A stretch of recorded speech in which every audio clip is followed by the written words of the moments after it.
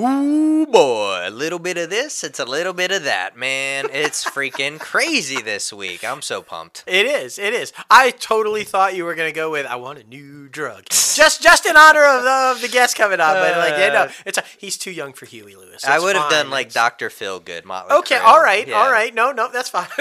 Oh, man, I'm excited, though. Episode 176, we're back. That's right, baby. And we got the one and only Danny Strong coming on this Yes. show to talk about his highly anticipated show, Dopesick, that has all the A-listers in it. You guys know we've been talking about it in the industry news, basically for half the year now. So it's going to be super exciting to hear about how he landed all of these massive people. Oh, my God, Keaton. Keaton. I mean, that's right there. Yeah. And you'll find out exclusively on our show who the hell Joey Grayson is. Yeah, that's right. It's that sounds familiar. The last name sounds familiar, but who the fuck is Joey? Oh, man. You want to know? You'll find out later on. But now, let's get a little crazy.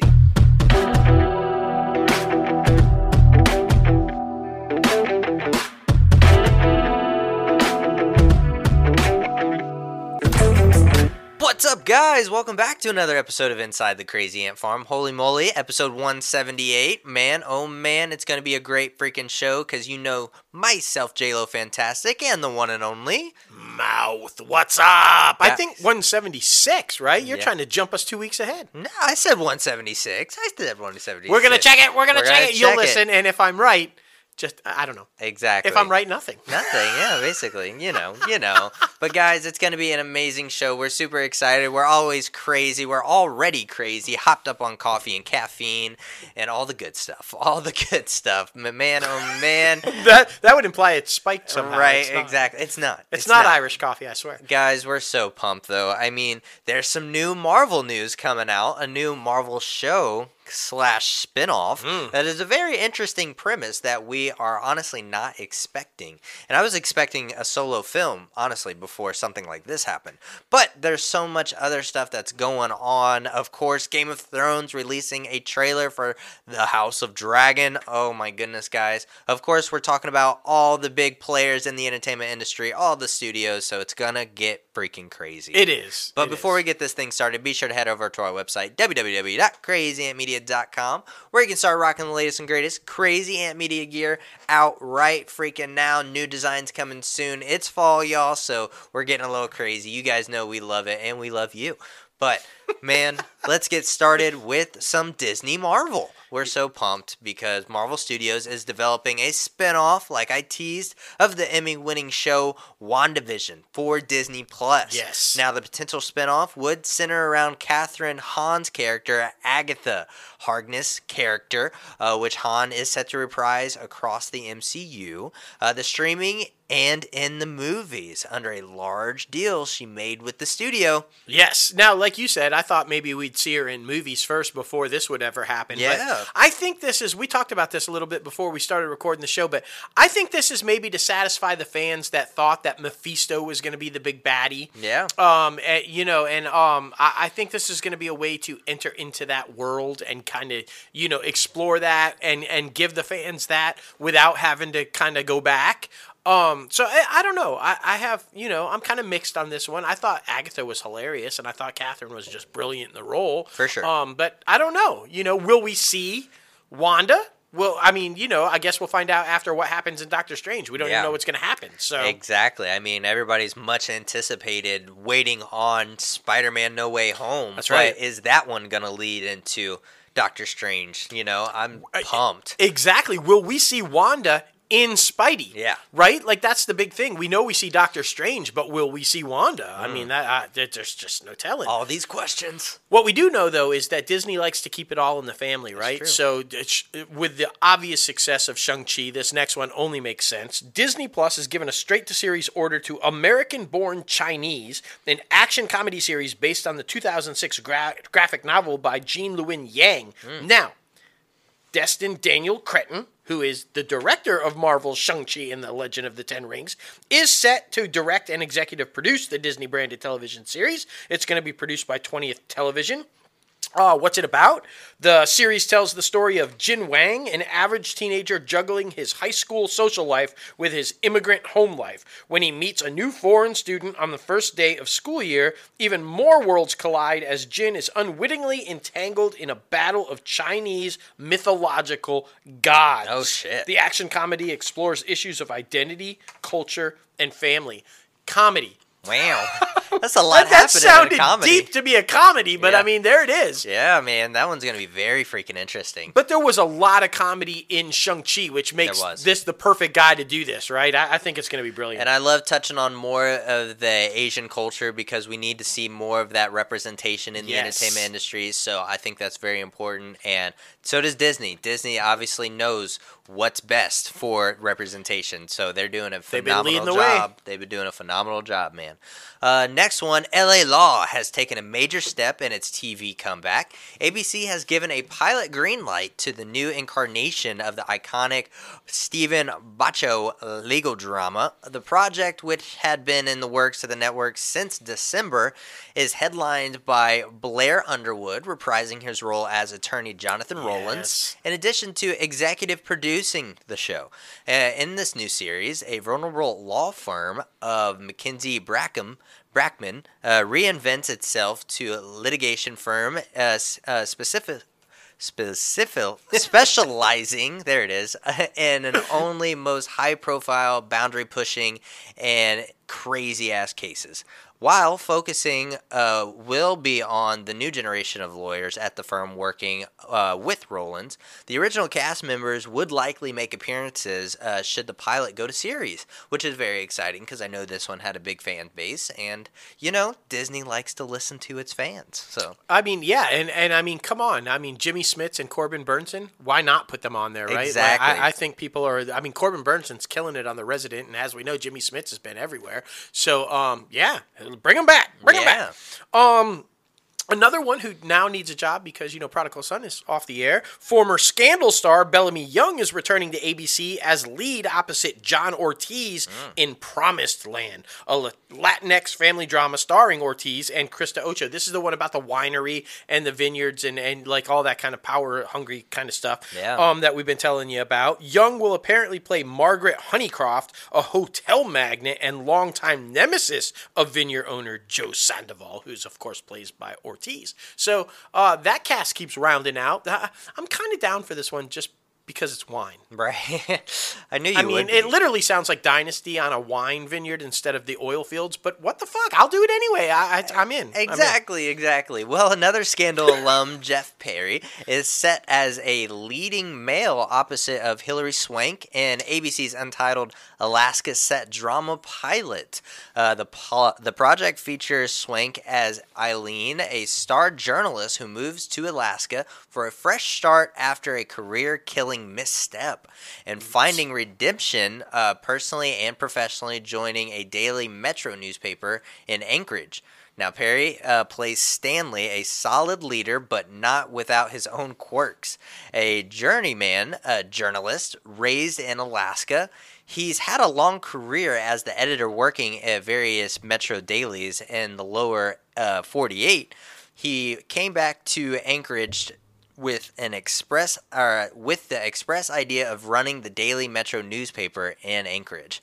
And I mean, I'm excited about this because I feel like a lot of shows like The Morning Show and like this one are going to be popular because people get to see the inside world of these publications and of these news outlets, which is amazing to see. I mean, newspaper. Yeah. What? Like that's like this is going to be the modern day Lou Grant. Yeah. Like right? maybe, right? And I bet they clash. Yeah. I bet they clash at first anyway. I hope it like goes deep into detail about how the paper is like on its last leg and kind of dying, so maybe they'll try to revitalize it a little bit. So that'd be interesting. Yeah, and it would also, there's another interesting take to it that like how does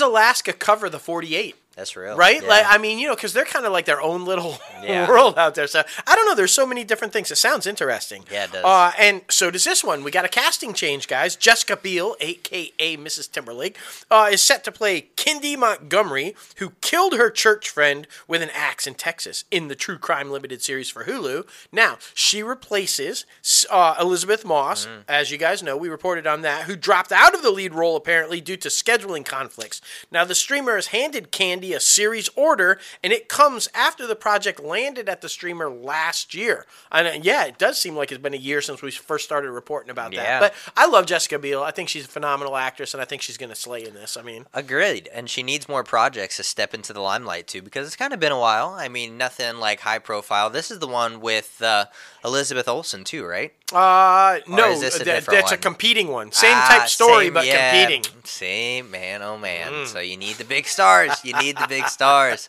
Well, the Americans creative duo Josh Weisberg and Joel Fields are back together for their next FX project. The network has given a 10-episode order for The Patient, a half-hour limited series from Fields, Weisberg, and FX Productions, with Steve Carell set to star and executive produce. The Patient is a psychological thriller centered around a psychotherapist, who's played by Carell, who finds himself held prisoner by a serial killer with an unusual request. Curb his homicidal urges, but unwinding the mind of this man while also dealing with the waves of his own repressed troubles creates a journey perhaps treacherous as his captivity. That's a lot freaking happening, man. But I also really love how Steve Carell is doing all of these dramas right now, because a lot of people only know him from, like, 40-Year-Old Virgin and all these other different comedy stuff, The Office. But, I mean, he's such a great dramatic actor, so I love to see it. He is. And now the next looming question is, who's going to play the serial killer? Right. Because I want to see who they're going to put up against Carell. That's going to be amazing. Exactly. That's going to be amazing. Okay, jump into Warner Media. And we've been talking about it. Logan's been talking about it all over social media and everything. The big disappointment of The Many Saints of Newark, right? And even though the film wasn't so hot at the box office, it only made $5 million on its opening. Some people say the film did end up notching 1 million U.S. households over the weekend that it opened on HBO Max. Now, that's according to Samba TV, which apparently monitors unique streaming viewership households in the statesides. This comes as no surprise, given that it's based on the hit HBO series The Sopranos, obviously, that fans are used to seeing at home. Now, I agree with that part of it. I don't know about if it's 1 million or not. I don't know if they're inflating those numbers or not. But I do agree that I think it did not do well at the box office because Soprano fans would watch it at home. Yeah. Those are the fans that were going to go see it, and they're like, if they could watch it at home, they would. Yeah. So I do agree with that. I think they're just trying to do a nice little tidy news press, please don't be mad at us type shit, because it was kind of a disappointing film overall for the creative aspect, but in the retrospect of, like, the business side of things, boy, oh boy. I'm just saying, man, I think they're trying to justify the same-day releases and still trying to justify the same-day releases, trying to, quote-unquote, give numbers on how this film did. And they were trying to compare it as one of their most successful streaming films to date, which I don't see it, man. I don't see it. No doubt, I feel like a lot of people, they also mentioned in this article that I read that a lot of people before streaming the movie, there was a next bump for the show. Like, a lot of audiences were going back and watching the show, which I do not doubt whatsoever. But to say that this is one of your most successful streaming movies, when I just don't believe it. I really don't. I think they're just trying to look good for the press. Well, and now, because of the precedent that the settlement with Scarlett Johansson sets, and now that you say that, right, we saw a bump in The Sopranos, meaning a bump in subscribers or a bump in viewership on HBO Max. Yeah. Can some of the stars of this film make that argument that they intentionally same-day released it to see a bump in subscribers knowing they would get that from the Sopranos fans. I mean, it's going to be an interesting thing. I don't think so because all of their shit was released same day, not just this particular movie as in the case of Black Widow, but it'll be interesting to see moving forward whether any kind of thing stems from that. Agreed, man. It's going to be very interesting. And like I said, it's really not an origin story of Tony Soprano. I'm just saying it's more about his Uncle Dickie. Tony is actually barely even a main character. He's very much a secondary character, which is very disappointing because they billed it as his origin story and they fucking lied. Anyway, this next one I'm actually really excited about, getting away from the anger and going towards the happy sunlight. Warner Media released the spine-tingling first teaser for its hotly anticipated Game of Thrones spinoff, The House of the Dragon. And in it, we saw plenty of the narrator Matt Smith, who we're super excited about because we're huge fans of The Crown, or at least I am of the first 2 seasons, with Matt Smith in it, and who is playing the Dragon Rider Prince Daemon Targaryen, as well as the first look of several of the supporting cast. House of the Dragon Chronicles will begin beginning of the end of the House of Targaryen and the events leading up to the Targaryen Civil War, known as the Dance of the Dragons. There's a lot of fantastic shit happening in this, guys, so be sure to check it out. And the 10 episode series will air at an unspecified date in 2022. So what does that mean? It's a limited series, which I don't think so. So that's very interesting. Maybe it's a 10 episode season 1, so but that would be way too little in my opinion. But we'll see, man. We will see. But great trailer, though. Great trailer. Yes, it was fantastic. Hey, Mila Kunis has been busy behind the scenes, y'all. She is apparently, with her company Orchard Farm Productions, sold its first comedy film, The Masters of Mini-Golf, to Warner Brothers, specifically for HBO Max. Now, who stars in this? Her hubby, Ashton Kutcher, apparently will star in the film, which is currently in development, and it centers on, get this, a golf hustler, played by Kutcher, of course, and his older brother, who decide to take their schemes from the PGA to the Masters of Mini-Golf. And yes, in case you're wondering, that is actually a thing, apparently. Masters of Mini-Golf. Interesting. They quickly realized thereafter, though, that while the holes might be smaller, the competitors and the challenges are much, much bigger. Very interesting. This is going to be like a Happy Gilmore on a miniature golf course. Right. Like, I mean, but it's going to be hilarious because it's Kutcher, and if Mila Kunis was behind it, it's going to be fantastic. So agreed. She's got that deal with Warner Media right now with everything going on, and of course, she likes to keep it all in the family, so it makes sense. It makes sense. Well, more exciting news in the DC universe: the 100th episode of CW's DC Legends of Tomorrow will welcome back Wentworth Miller, who will reprise his role as Leonard Snart, aka Captain Cold, for the series Milestone, set to air October 27th.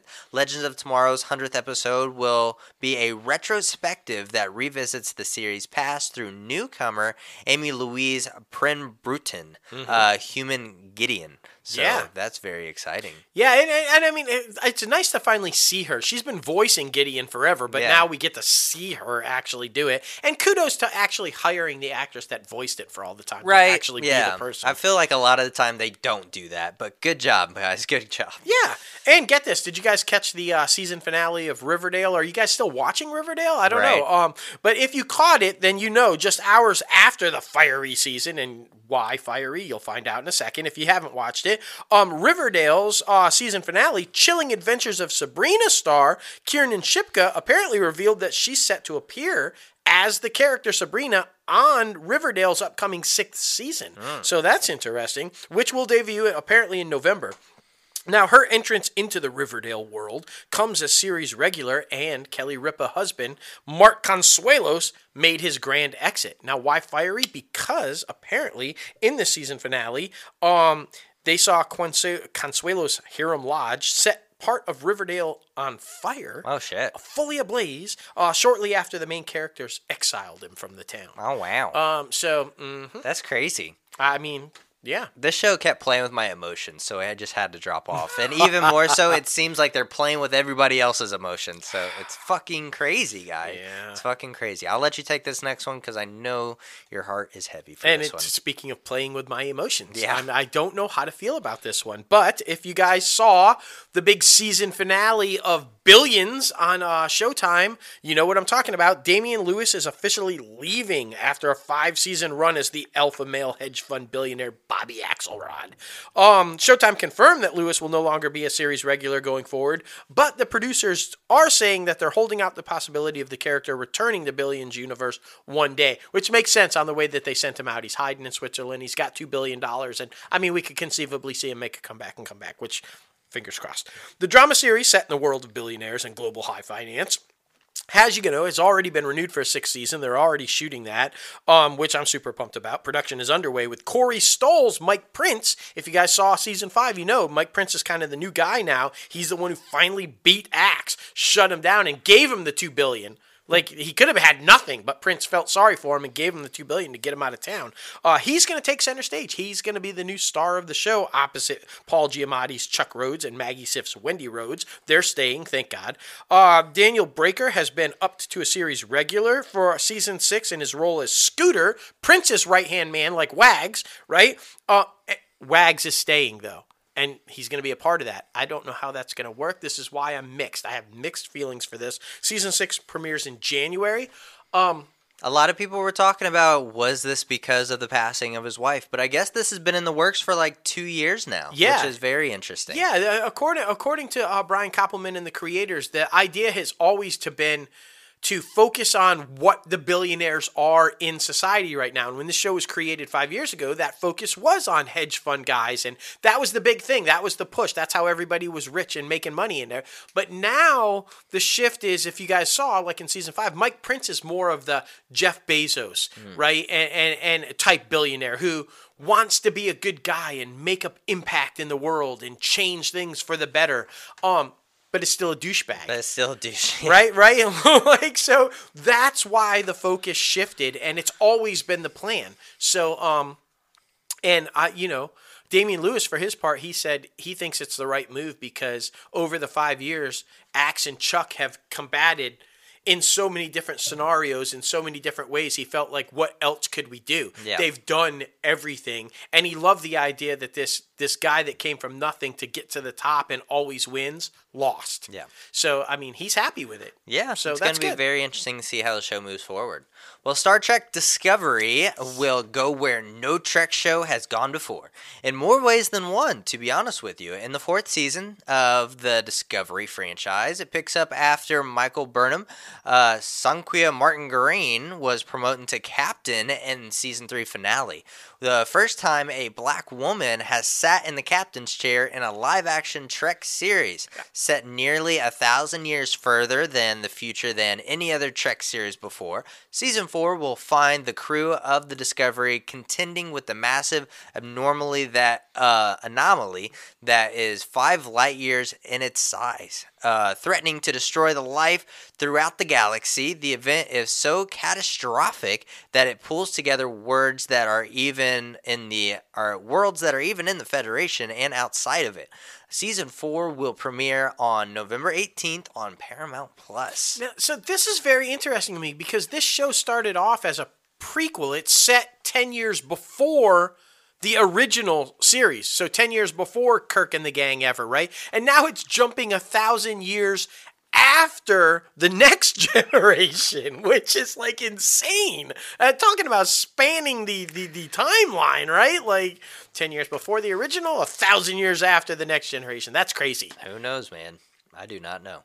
Let's see. Let's jump to NBC Universal. As you guys know, everybody saw it, the big news, right? Kelly Campbell, who earlier this week left Hulu after 4 years, the last 20 months of those 4 years as president of Hulu, has been officially named the new president of the Peacock.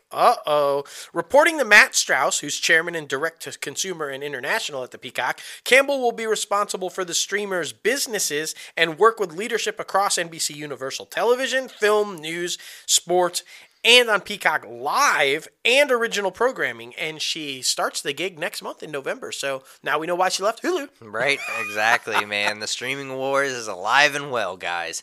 Well, Cillian Murphy will play J. Robert Oppenheimer. And Christopher Nolan's upcoming historic epic Oppenheimer.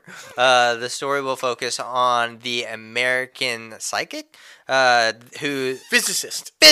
There you go. Whose role running the Los Alamos laboratory and involvement in the Manhattan Project has led him to be dubbed the father of the atomic bomb. Universal Pictures will make the $100 million film after winning the rights to a feverish bidding war that also saw the likes of Paramount, Sony, and Warner Brothers. Now, this one will be released theatrically in North American theaters July 21st of 2023. Yeah, that's good casting. He's going to be a great Oppenheimer, and it makes sense that Warner lost that bid. Agreed. Nolan said, fuck you, I'm never working with you again. This next one makes total sense to me. NBC has opted not to proceed with its drama pilot Getaway, headlined by Annie Lazin. It starred 2 leads of recently canceled broadcast series that have been renewed now all of a sudden. So it makes total sense. Manifest's Matt Long and All Rise's Marg Helgenberger.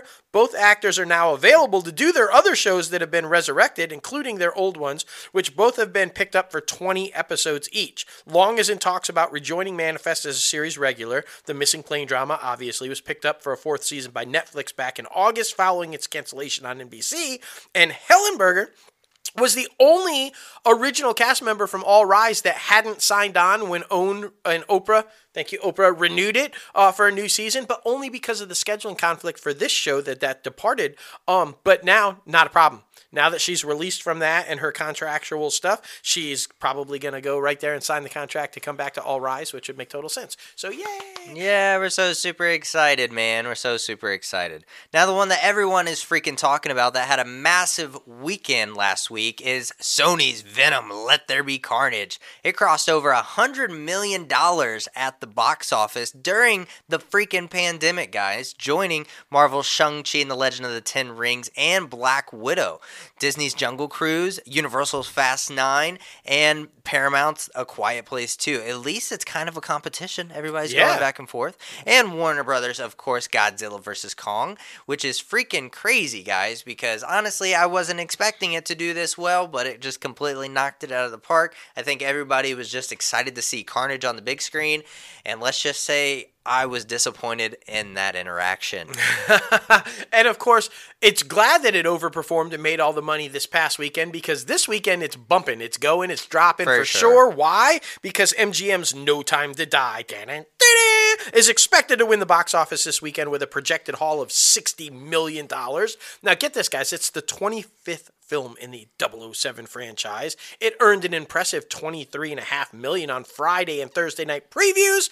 The release also marks United Artists Releasing's widest theatrical release ever, opening across 4,407 theaters. Damn, that's crazy, man. I think it's going to do really well. It's a long-awaited film, so I'm really excited about it. Yep. Jumping to Netflix, they have hired former Warner Brothers Executive Vice President of Production, Naji Kukendall as its new Vice President of Film, reporting to Scott Stuber, the man himself, the streamer's head of global film. In her new role, she will oversee a new group focusing on mid-size features at Warner Brothers. She worked on such blockbusters as the first It movie, on which she was executive producer, and she was an Oscar winner on The Star is Born. And, of course, one that not a lot of people have been talking about recently, but was definitely among the awards chatter last year, Judas and the Black Messiah. Yeah. So she has a nice resume, guys, so I'm interested to see how she will do moving forward. Oh, for sure, for sure. And the other big Netflix news that everybody's talking about is they're reviving an old Fox favorite. Yeah, right. That's right, you heard it. Netflix has ordered That 90s Show, which is a spinoff of the hit Fox sitcom That 70s Show. And get this, Red is returning, guys. Yes. It's fantastic. He is. Kurtwood Smith and Deborah Jo Rupp, who played parents Red and Kitty Foreman in the original series, are set to return in That 90s Show. Netflix has ordered 10 episodes of the show, which will be a multicam sitcom like the original in the new series. It's 1995. And get this, why are Red and them there? Because apparently Leah Foreman, daughter of, that's right, Eric and Donna, is visiting her grandparents for the summer where she bonds with a new generation of Point Place, Wisconsin kids under the watchful eye of Kitty and the stern glare of Red. So now you know. I'm sure we'll see others pop in and out of there, but it looks like it's going to focus on their daughter and then the grandparents. So. That's cool, though. That's cool. At least they brought some of the originals back. I love to see it. Man. And speaking of the streaming wars, this is just another freaking example. Amazon, Odetta Wetkins, is exiting Warner Brothers Television after 19 years with the company to join Amazon Studios as head of drama series. In her newly created role, she will report to Laura Lancaster, head of the series for Amazon Studios. She will shepherd ongoing current series for the streamer, including Amazon originals like Tom Clancy's Jack Ryan, The Wilds, and much freaking anticipated for season 2 and star-stubbed as well, Hunters with Al Pacino, Logan Lerman, all those good people. So it's freaking exciting, man. Yes. Okay, so we're going to wrap the industry news up before we get into the big guest interview that we've got going on, you guys know, with Apple, right? And as you guys know, it's the holiday season. It's officially rolling, and it's rolling at Apple TV also, as the streaming platform sets its first original Peanuts holiday special. Now, everybody loves a Charlie Brown Christmas, right? And I hated when they tried to make a new Christmas special with Charlie Brown. Just fucking keep the original, right? But don't worry, they're not doing that. They're going to handle what happens after Christmas, which is fantastic, right? The first holiday special for Old Lang Syne. Oh, that's so awesome. In the special, after the Peanuts gang experiences a disappointing Christmas because Grandma can't visit, Lucy resolves to throw herself the best New Year's Eve party ever, while Charlie Brown struggles to accomplish just one of his resolutions before the clock strikes midnight. The special will debut December 10th. I'm pumped about that. I know you are, man. I know you are. Literally every other drawing this man does, it's somebody from the Peanuts. So it's really exciting, I love Charlie Brown! Exactly. And it definitely has become a family tradition to watch the Thanksgiving one. Oh, yeah. Halloween. And Halloween, the Great Pumpkin, Charlie Brown. And I mean, come on. They're so good, guys. They're so good. Family, Warren Hart, all that good shit. But now it is time for the one and only Danny Strong to come on the show and talk about this highly anticipated freaking show. Clear the shelves, Mr. Danny Strong, because you're going to win Emmys left and right. No doubt about it. I'm super excited. Oh, me too, man. And not just Danny. Everyone. Keaton, Rosario, Caitlin, everybody involved with this thing. If they don't win Emmys, it's going to be insane. Agreed. I'm so excited for everybody to hear this interview. You guys are going to absolutely love it. Just like I've been teasing all week, just him talking about Keaton is worth the interview alone, guys. Exactly. It's fantastic. Exactly. Well, here he is. Actor, producer, director, writer extraordinaire, Danny Strong. Welcome back inside the Crazy Ant Farm, man. How are you, buddy? What's up, guys? How you doing? It's great to be back. Always love hanging with you guys. Oh, man, and we always love having you. It's always entertaining, always a joy to talk to you. Before we even get started with anything, though, we would be remiss without telling you, because we have been ordered to do so. Both of our interns, Jessica and Delana, love you as Jonathan on Buffy. They wanted to pass along that message before we did anything. So, message passed along. Nice. Let them know Jonathan loves them back. There you go. Yes, that will make their whole day. Right, that's a sound clip right it's there. It's the character. It's not me. You're like, loves them back. Yeah. Fantastic. Well, we are super pumped because we want to talk all about Dopesick. We've been promoting it and talking about it and everything, but this thing, the buzz that it's getting, it is so highly anticipated. And as you know, we do a industry news section on the show every week and everything. And I swear for like 2 months, right, Logan? Like 2 months straight, it was like every week on the show we were talking about somebody new being added to the cast, right? Like this is like the most comprehensive, most detailed, in-depth A-list cast that we have seen in a long time. But I don't want to start there. I want to start with how did it come, right? Because for all the listeners who might not be familiar, it's based on Beth Macy's book, right? Dopesick. So were you just kind of like reading the book and you were like, oh, this has to be made into a series or a movie. I've got to develop this. Did she reach out to you and how did it all come about, man? Sure. So it's actually an unusual Hollywood story, although not completely crazy. but not what's expected. So it actually began with a producer named John Goldwyn. Okay. Took me to breakfast and said, would you want to write and direct a movie about the opioid crisis? And I said, yeah, let me look into that. That's actually a really interesting idea. I'd read this really high-profile article by Patrick Radden Keefe in The New Yorker. They kind of blew the whole Sackler story up. And then Esquire also had a story, a week or two later. So it was sort of a zeitgeist moment for the story. Sure. And so I started researching it. And, there had actually been multiple books written on it at that point. And I was blown away by this story. I could not believe what this criminal company, Purdue Pharma, had done. Right. And that it was micromanaged by this family, right? And not even the whole family, just a very kind of, I don't know, maybe 10 people from the family, family, controlled this company. And by the way, they lied for years about that. They said that they were on the board, that they were passively involved, and other people actually ran the company. And then, 2017, 18, all their emails came out in Discovery, and lo and behold, that was all untrue. They micromanaged this company every day. Right? The key people. So I am stunned. I'm shocked. The criminal behavior is so flagrant, so dishonest. And then that created the opioid crisis. And it wasn't like they sparked it and started it. They sparked it, they started it, and then they poured gasoline on it. Making the flames grow higher and higher and higher for decades. Right. And in doing so, made billions and billions of dollars. And they're going to get away with it, right? So I thought, I have to do this. So I come up with the show, come up with a full pitch for the show. I go to my studio, which is 20th, which is in the Disney Empire. Right. And I sell it to my studio, right? Simultaneously, about 3 or 4 weeks later, Fox 21, another studio in the Disney Empire, they go and they buy the book Dopesick in a bidding war, not knowing about my project at 20th. Okay. So I read about this on Deadline Hollywood that Fox 21 has bought Dopesick, right? Right. And I'm like, what? What just happened? And so they actually asked if I would perhaps team up with them on the project. So I read the book Dopesick. I loved the book Dopesick. I thought it was wonderful. I had this meeting with Beth Macy, who wrote the book, and she was an incredible person. And Warren Littlefield was the producer of that project.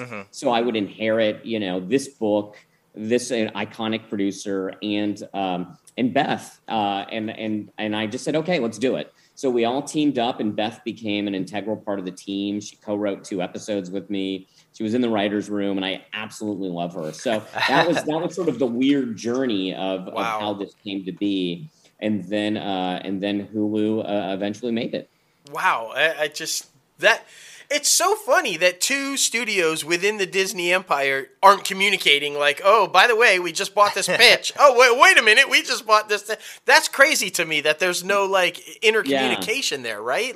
Well, so here's what happened is that it was just a weird time because those 2 studios, 20th and Fox 21, were part of the News Corp verse. Right, the big merger, so then Disney goes and buys it. And then now there's 3 studios because there's ABC Family as well. And they're trying to kind of find their, footing on who's going to cover what now. Right. So that's what happened is in the cracks, this fell in the cracks while these studios were kind of finding their place in the new Disney empire. And then now they've combined them. They're just one studio. Right. And I don't think it was just because of what happened with Dopesick, but there was, I don't know, maybe it was inefficient having 2 studios kind of doing the same thing. Take credit. Just take credit. Right. It's all you. Yeah. There you go. And I'm super curious too, because as you know, we are super into the entertainment industry. You know about our industry news segment. What's the timeline for this thing? Was it kind of floating around there, right after the merger of these studios, or did it happen during the pandemic, or what was the timeline? When did this thing kind of start growing into what it is now? Well, I sold it in 2019. Okay. And I wrote it in 2019, kind of slowly, to be honest with you. I really wanted to take my time. Definitely. I thought this is a fantastic story. This is just kind of one for the ages, that kind of story. And so I was really deliberate in writing the pilot. And so when it finally came around to Hulu, because it actually started at FX and then it went over to Hulu. And once it landed at Hulu, they greenlit it immediately. Oh, wow. February of 2020. Like they got it on a Saturday, and by Tuesday they said, "You're doing it." Go. Right. And so that was in February. And then Barry Levinson came on board, which is one of my heroes. Unbelievable, right? Right. And then the pandemic hit. So then all of a sudden it was this writer's room in lockdown, writing the scripts. I had 4 other writers. Oh my goodness. And then I'm casting it simultaneously. And it was this crazy thing where I just kept going. The writer's room was virtual, but it was hard to believe it was actually going to get made. Right. It's like, when's anything going to be back in production? When's it, there's all these things that just felt like this is impossible, but I'm just going to keep moving forward until I'm told whatever I'm going to be told. Right.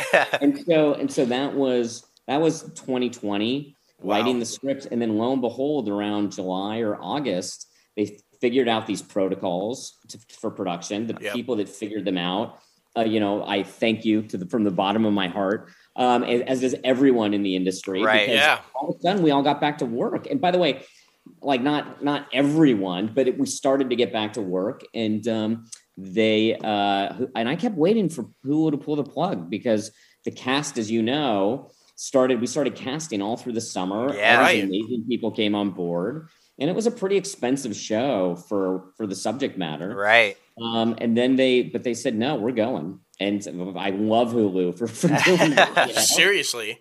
Yeah. Well, and I mean, Barry Levinson and Warren Littlefield. I mean, like, and for anybody who doesn't know, Warren Littlefield, NBC Warren Littlefield, right? Like way back in the day, right? That's like, I mean, legendary. Well, good. I'm glad you brought up. Yeah. I just and Barry Levinson, for anybody, Rain Man. I mean, I feel like I have to throw those references out there, but if you don't know these guys, come on. Yes. One of the greats. Yeah, you brought up cast though, and so like I just. When you were writing this, right? Because this has got to be one of the most unbelievable casts ever assembled for a series, right? One, was it always like put forth as a series? Was that always the plan, or was there ever a point where you thought, let's develop a movie? And 2, did you have these people in mind when you were writing, like, oh man, I have this dream cast that I'm kind of like writing this for? Talk about the casting process and about that a little bit. Sure. So it actually started, it was pitched to me as a movie when John Goldwyn took me to that fateful breakfast all those years ago. Right. And it was supposed to be he just thought, do you want to write and direct a movie about this? And then the more I researched it, the more I thought, it's too, I need more. I need more. This is too big a story to just do in 2 hours. But I always wanted it to be a limited series. I thought, because the spine of the show is this investigation that this U.S. attorney and his assistant U.S. attorneys made against Purdue Pharma. Right. And it ended in 2007. And I thought that's a really good ending to this show, because it tells the origin story of the opioid crisis by following these prosecutors that are bringing a case against Purdue Pharma. Right. And that case, unfortunately, it doesn't end exactly how history would have liked it to have ended. Right. But there is something profound about that in and of itself. And so I felt like there's actually a complete story here by doing 96 to 2007. It's the origin story of the opioid crisis, and it gives you an understanding of how it was able to flourish post that, even though these prosecutors made a killer case against Purdue. Right.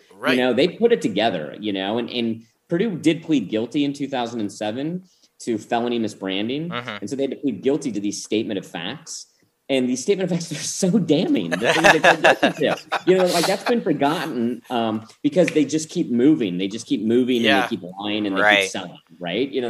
That's Purdue's, pop culture signature, is that they are pathological criminal liars. Right. Okay. So then with cast, it was, the first offer we made was to Michael Keaton. We never believed he would say yes because it was an ensemble. Right. It wasn't the lead, kind of the main character, but it's still an ensemble. Sure. He hasn't done television since 2007. So it was sort of like this Hail Mary, why not try? Let's see what happens. And then lo and behold, you know, we have a phone call. And then by the end of the phone call, I'm like, oh my gosh, he's going to do it. He's going to do it. And then it took a little more time, but then eventually it came back, you know, Keaton's in. Yeah. And then, so now I had Barry Levinson and Michael Keaton, and we were off to the races. Sure. I mean, it's like, who's not going to want to join that, right? Exactly. Who doesn't want to work with Michael Keaton? You know who wants to work with Michael Keaton? Everybody. Yeah, it's so funny because all the actors worship him too. You know, he holds this unique place in American culture where you just love Michael Keaton and you really admire him because he's an incredible actor. Yes. So it's this kind of twofer that goes on with him that was so fun to see everyone. And by the way, Keaton, he's like the coolest guy ever, you know? I mean, just once we started hanging out on set, it was like the most down-to-earth movie star I've ever met. So I had a great time with him too. Oh, that's awesome. And then people just started, you know, pretty much everyone they just wanted to do the show. I mean, and people loved the pilot and you know, Keaton and Levinson, and there we go. And I'm super excited for everybody to see it because it's definitely something that is still going on in today's society, especially with everything going on with COVID. But then, like, when we saw the trailer, like, hair on my arms literally stood up, and I was like, this thing's going to win so many Emmys, and little Quinny is going to get another one. That's right. I was so excited. Right. Clear the shelves, man. It's going to happen. And full disclosure, you know, we were lucky enough to be graced to be able to watch the screeners, and people's minds are going to blow when they see this show. I'm just going to say it. I'm going to put it out there. I mean, you've got Rosario Dawson and Philippa Sue and Will Poulter and Peter Sarsgaard and like this phenomenal cast. But I'm going to say it. This might be Keaton's best performance since Birdman, if not his best performance ever. There are moments in this thing where I was just like, oh my god! Yeah, it's jaw-dropping. And Caitlin Dever. Yeah. Oh my gosh, man! Yeah. How phenomenal is Caitlin? The two of them are so amazing in a show filled with amazing performances. Yes. Everyone's incredible. You know, Rosario's incredible, and Sarsgaard's incredible, and Stuhlbarg is Richard Sackler. Oh my right? gosh, you know? you're right. It's like so they're good, also amazing. But man, Keaton, but Keaton and Dever, their roles are kind of the heart of the show. Oh yeah. Right. And they deliver, you know, just 1,000%. I mean, Caitlin Dever is, she has one of the hardest parts in the show. Agreed. You know, where she has to go to emotionally. Mm-hmm. And she would walk on set and just first take, crush it, whatever, how complicated it was, it didn't matter. Caitlin Dever is going to crush this scene every single time. Yeah. And, you know, we started calling her Little Meryl Streep, because that's what it felt like, you know? And everyone, I remember at one point, this incredible character actor turned to me and he was like, I'm sick of getting my ass kicked by this player. You know? It was just, she's just so amazing. And Keaton too, I couldn't agree with you more. You know, that performance, you know, it's awesome when, you know, your beloved iconic movie star also hits it out of the park. Right. I mean, maybe out of the stadium. Right. I mean, it's just the performance by the two of them is staggering. And yeah. You know, I think you've seen the first 5, right? Right. Yeah, and episode 6 is Rosario's big episode. So yeah, see. Well, we got 6 and 7, so that's like, you know, we're totally when did that gonna come in? Oh, today. Got that today. Yeah, Okay. yeah. With a list of things not to say. So you know, but nice. I have to ask. Okay, so he's a huge movie star. You love him. He's like, oh my gosh, I'm gonna land him. You did not bring out the Robin suit, did you, Danny? You didn't bring out the Robin suit to Batman. Obviously, I did. I mean, I'm like, I gotta close this. Come on. And by the way, he was just like, you know what? You got the part. You're Robin. It was like my dream when I was 15 to be Robin. I mean, seriously, that's so fantastic. This is the lead in. This is your big announcement. You're going to be in the Flash, right? I'm in the Flash. Yeah. I'm in the Flash. I didn't get cast as Robin. I got cast as his like nebbishy cousin, Joey. What was Robin's last name? Did he even have a last name? Yeah. Grayson, Dick Grayson, right? Yeah, depending on which Robin we're going with, right? Yeah. I'm Joey Grayson, his cousin. Joey Grayson. My allergies are killing me. Please write that. Please write that. Oh my goodness. Speaking of writing, though, we're talking about the performances of this cast, right? And I think that we can easily say, their performances are the best we've seen from them, or they're off the chart this way or that way. And let's be honest about it. That's because, and anybody follows us on social media, we tout this all the time, but we truly believe this. Your writing is genius. Oh, the dialogue is so amazing. Everything you do, the dialogue is just there, right? So it's easy to take those performances to that level when you're able to take what you've written on the page and put it out there, right? So it starts there. And this series is written so phenomenally. And the relationships and the character building that happen over this period of time. And I love how it bounces back and forth, right? You're not in that one solid year the whole time or whatever, the bounce back and forth. The way you were able to lace that together and build these character relationships and these developments is just fantastic, man.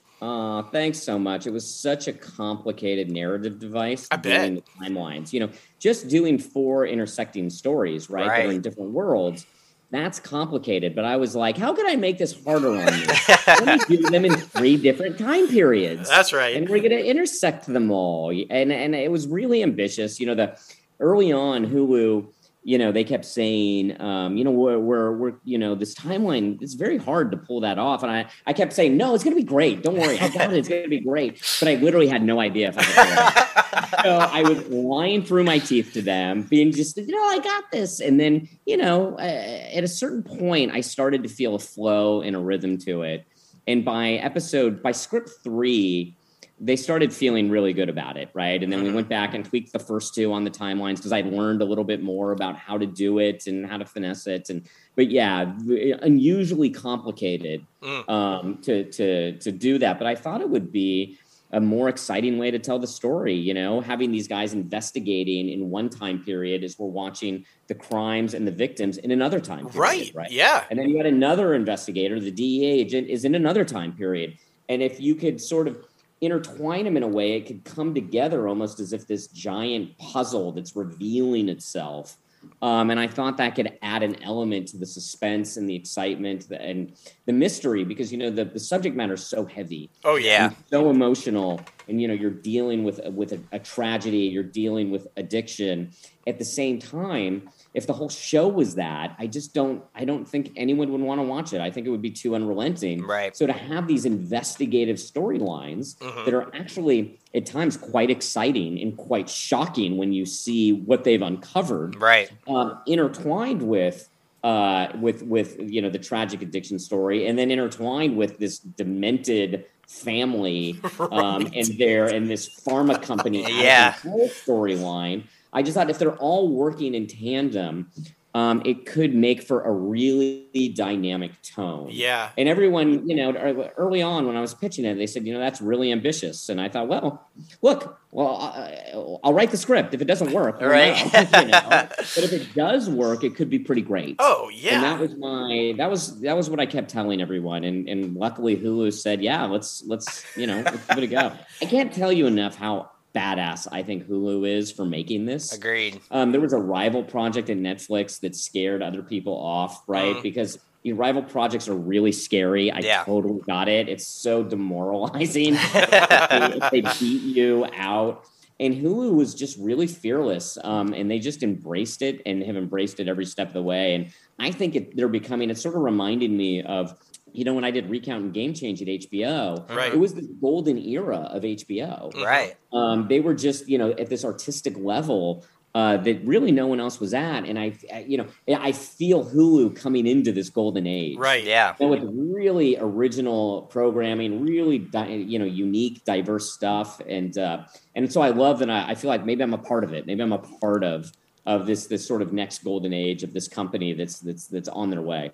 Definitely. Or not even on their way. I mean, I'd say they're there. They're right there. Yeah, completely agree. And I love the underlying story of Rosario Dawson's character in law enforcement and how they're like, if you overstep, you're a bitch, but if you understep, you're a pushover. I love that because that doesn't get talked about enough Nearly in any projects, because there is that double standard, and we do need to address that situation in the room to where, hey, she is also just a human being trying to make it in this world, and that is very important right now. So I was glad to see that too. And I like how you did it at work and at home, because she was dealing with that same situation with her significant other, and she's a powerful woman, and how's that playing in that relationship? The relationships, like I said, that you were able to develop, you know, between Philippa Sue and oh my gosh, and, like, you actually made people hate Eliza. Right. What? I mean, what is going on? Like,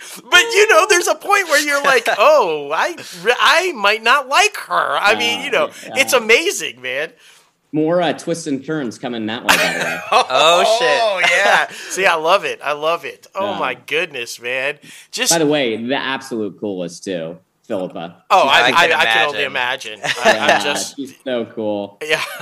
Oh my gosh. And we also have to give kudos to you, because after our first conversation, our first interview with you, we started writing our project, and we actually finished our first short film. So we just want to give you credit, because it was for your words that gave us the strength and the momentum to keep moving forward and to create our own projects and get everything out there, especially in a global pandemic. So we want to thank you. Oh, without doubt. God, I love it. I love it. So now what you got to do is you got to go write the next one. Exactly. Well, yeah, that's the thing, man. We're already in the process of optioning the next film, right? The next screenplay and doing the next directing gig, and we're just having a blast writing the series, man. It's like, you truly do inspire us. You are somebody that we look up to. You know, our goal is to get our series greenlit, like maybe Hulu. You know, you guys can get it done. You can totally get it done. So you know, here's what I find is key is to have as many things going as that you could make good. Yes. Yeah. Right? Because it's so hard to get anything made. Right. And so it's like you don't want to like write one thing and then spend the next 3 years, you know, with it around your neck, you know, with the chain. I will get this script made and I will do nothing else until this masterpiece is told. You know, it's absolutely work on getting that made and do everything you need to do. But there's no reason why you can't write the next one and then the next one after that. You know, so and it makes the writing better. Agreed, because the writing improves the more you do it. Well, that's what you said the first time you spoke to us. Like, you're not a writer unless you're writing. You need to be writing all the time, right? So, I mean, I feel like that's the same as with directing or producing or whatever you're doing. You're not that unless you're doing it. Yeah. And see, the wisdom continues. Like, there you go. Always. This is why we really for you guys. Yeah, it's very exciting. Thank you. Well, thank you. We appreciate it. This is why we really have you on, to pick your brain about how you do things. Whatever you guys need, I'm here for you. That's right. That's right. Thank you so much. Oh my gosh! Like, seriously, we are just so thrilled to have you on. Like I said, we're not joking when we say clear some space, because this thing is winning Emmys. This thing is gonna. So? Oh yeah. I mean, without doubt. Sure. The story is so important. The cast performance is there. The writing is there. The directing is there. It's like the full package. If this thing doesn't win Emmys, I mean, we'll start a campaign. We'll be like, what? Like, what the fuck? Why is this thing not having Emmy? Because it would be a huge oversight if it does not. Seriously, you guys are so deserving of it. We can't wait for people to see it. We're so blessed to have been able to see some of the episodes already. I am telling you, people aren't ready for this thing, man. They are not ready. Well, you're almost done. I mean, 6 and 7, and then the last one's 8. Yeah, so, and I'm still editing 8 right now. So, and I just finished passes on 6 and 7. I actually didn't know they'd sent them out to people. Yeah. So I'm like, oh. Well, I wasn't expecting it today. Like, what were the chances that we'd get that today when we're interviewing you? That's so funny that it kind of came. You know, because it's just, you know, I edit all the episodes, right? So I'm just like churning them out one after the next, and I directed the last 2, so I directed 7. So excited for you to see that. Yes, so super pumped. And then I directed the finale too. So. That's good, because you're a brilliant director as well. Oh, thanks. I mean, yeah, anybody who hasn't seen his film, please watch his film, Rebel and Rye. It's so good, so good. Yeah, and look at you. Just like, that's what I'm saying. You know, I said it at the top of the show, but it's actor, producer, director, you know, writer. It's everything, the whole package, man. And I think the community is truly blessed to have you. Up-and-comers like ourselves and all of our listeners out there that are trying to do it are blessed to have you. And I just think you're an inspiration for people out, and seeing what you're able to accomplish and the things that you're able to do. There's a reason why Keaton said yes. right? Don't kid yourself. It's like he read that pilot or he sees that or hears that pitch and he listens to you and he's like, I got to work with this guy. But first you're Robin, you're Joey Grayson, but Joey, he's like, I'm going to work with Joey Grayson, But seriously, it takes quality to attract quality. And so don't sell yourself short, man. That cast assembled because of who's involved. So I can't tell you how much I appreciate it. And it means so much to me. And, it's like often in sort of my daily life, I just feel like I'm a pinata, just getting beat up all the time. Yes. With notes and the rejection, and they don't want this project and that project, right? And it's like to come on your show and to hear something like that. It actually does mean a lot to me and really affects me. So, and you guys have been amazing supporters on Twitter. I absolutely love it.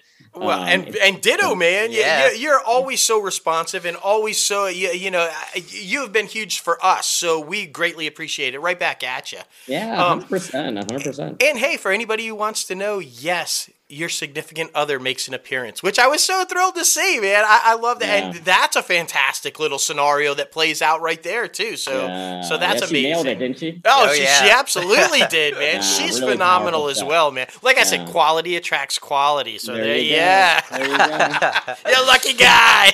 There'll be maybe one more of your favorites out there will be showing up soon. Oh, really? I'm not gonna say who though. I think I might know because this gentleman is like in everything ever, right? I'm not gonna say who.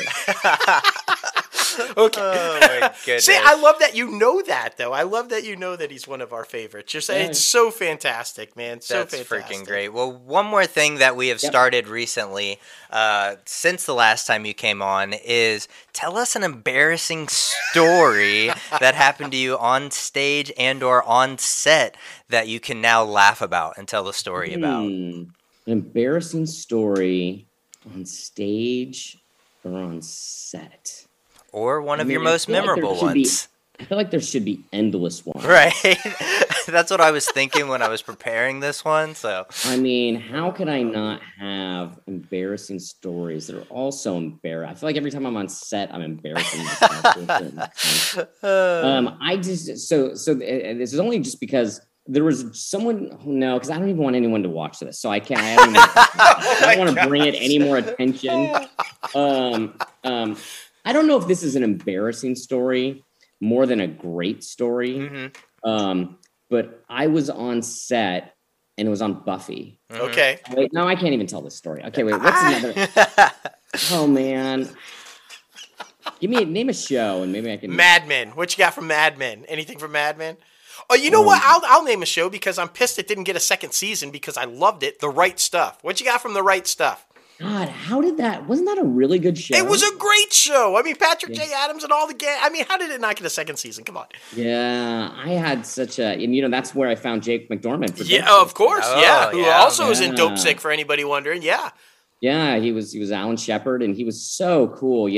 So when I'm on set as an actor, I'm not like scoping for talent. I'm just hanging out. Right. I'm not like a talent scout. I'm just trying to be there as an actor. But, if someone's kind of an asshole, I will clock that. It's like, I will clock that. Maybe I don't want this person on one of my sets if I actually should. Right. And Jake was, he's a terrific actor and he's such a handsome guy. And I don't like people that are that handsome. I don't like them anywhere near me.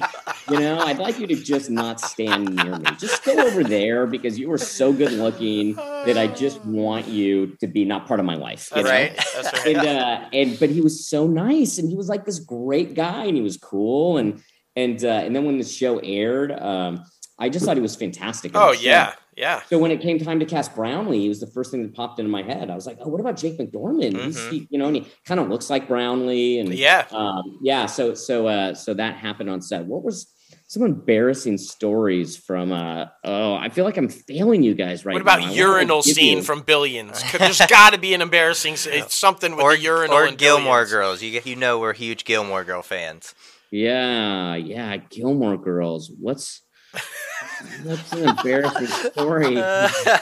Okay, you're just going to have to think on it and come back for a third time. This is like the worst moment of my life. It's okay. I feel like I hate failing you guys. I want to deliver, but I want to deliver I want to deliver the goods, you know? Yeah, I want to be like, oh, that's really embarrassing, that story. Then we can pin mark it. We can like put a little bookmark in it, and then next time you think about it, and next time you come on. That's right. It'll be juicy. It'll be juicy. It will be. Yeah. There's no doubt. Hey, speaking of billions, though, before we let you go, I just like anybody who hasn't watched this season yet, your blow up scene is fantastic. You are not going to be a part of this, Guilty. You are not in it. Like, just every single thing you do is so over the top hilarious. Like, it's so good, man.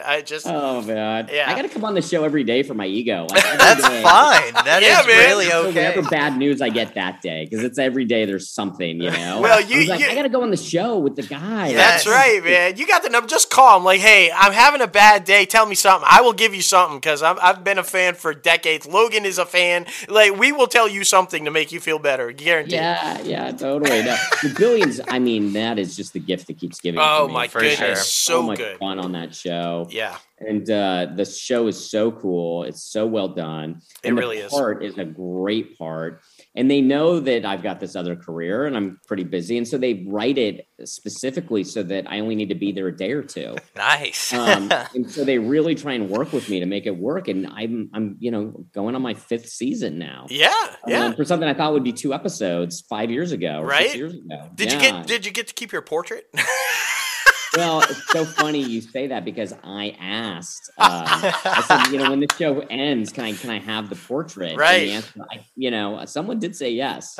That's awesome, man. That's so good. I don't know, what the hell am I going to do with it though? It's ridiculous. Well, I don't know. But if you auction it off, man. That's a great thing to auction off for charity or something. So I'll give you an auction story. It's not. I don't know if I'd call it embarrassing, but it's sort of funny. So they were auctioning off all the Mad Men props. Okay. And I saw that they had Danny Siegel's pipe from Mad Men. Nice. Yeah. And I thought I'd like to have that because I was actually Danny Siegel. So why not? Why shouldn't I get the pipe that I smoked on the show? But I'm so incompetent. I didn't know how to use the online site. So I called a friend of mine who does this for a living. And he said, don't worry, I'll take care of it for you. So I'm like, okay, so get me the pipe. And I'm thinking, this will be, I don't know, $50, $75, right? Sure. Well, how much who the hell wants Danny Siegel's pipe? Right. And I have all the things from the show. And so he calls me the next day. He's like, we got it. You got it. And I said, how much? And he said, $700. I said, what? Ooh. I mean, if I had known, I was almost glad I wasn't bidding because there's no way I would have gone past $250. But I'm like so glad I've got the pipe, Oh my gosh. There's my auction story. Yeah, that's a great story. Somewhat amusing. Oh my goodness. I love it. Well, listen, man, we appreciate you. Like we said, I mean, we're here to build up that ego every time, any day.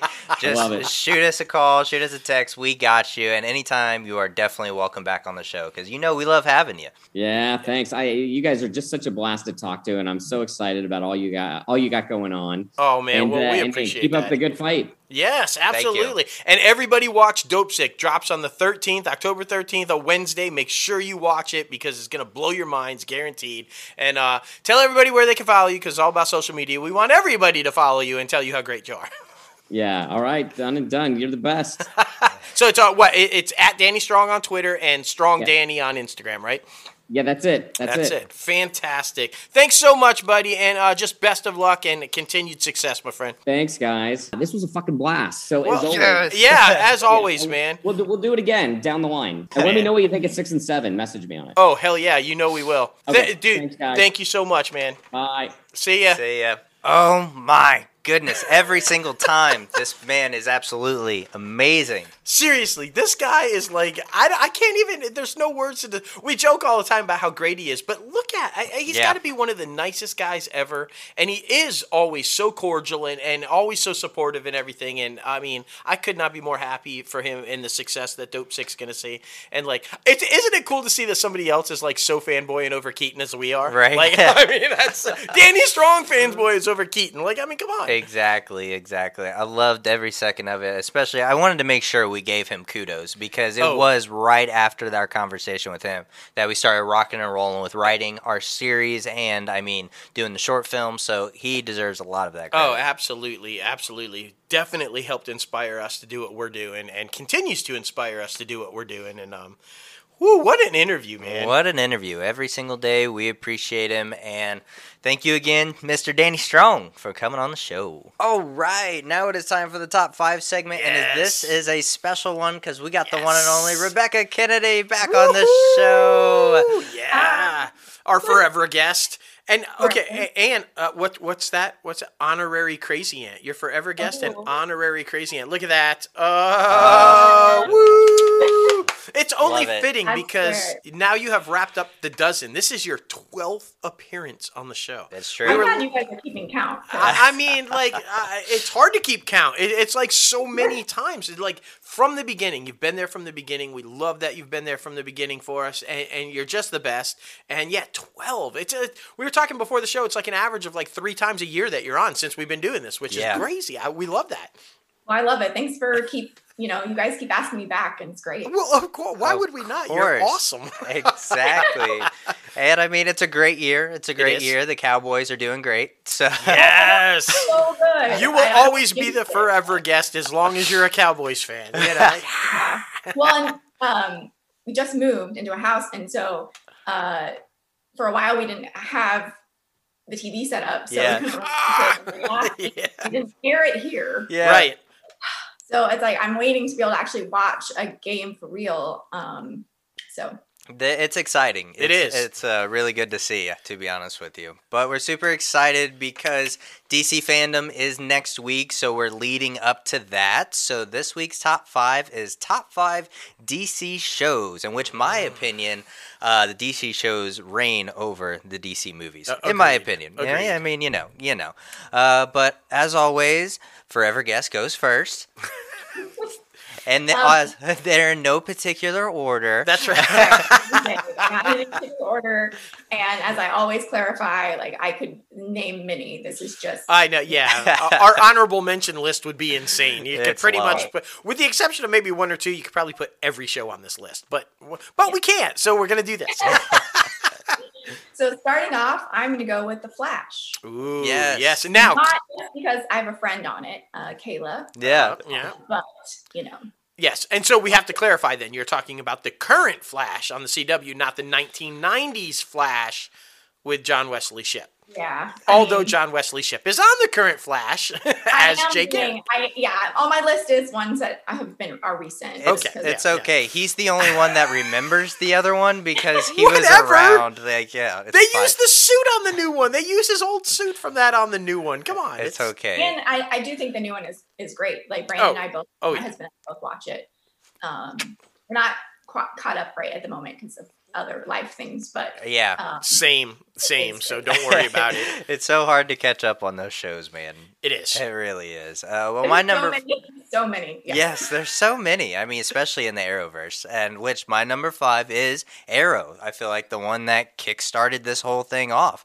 And I mean, we're huge fans of Stephen Amell. Still watching his success on Starz Heels, the wrestling show, which is just absolutely amazing. Awesome. But I love Arrow because, like I said, kicked the whole thing off, introduced all these other characters, and showed me Brandon Routh is a good freaking superhero. Yeah, I'm just saying. I wasn't a fan of Superman Returns, but I was a fan of the Atom, or is that what he was? Yeah, he was the Atom, but I'm more of a fan when they made him Superman again with the Kingdom Come Superman. Yeah. Man, he looked so good in the suit as the old Superman. That was fantastic.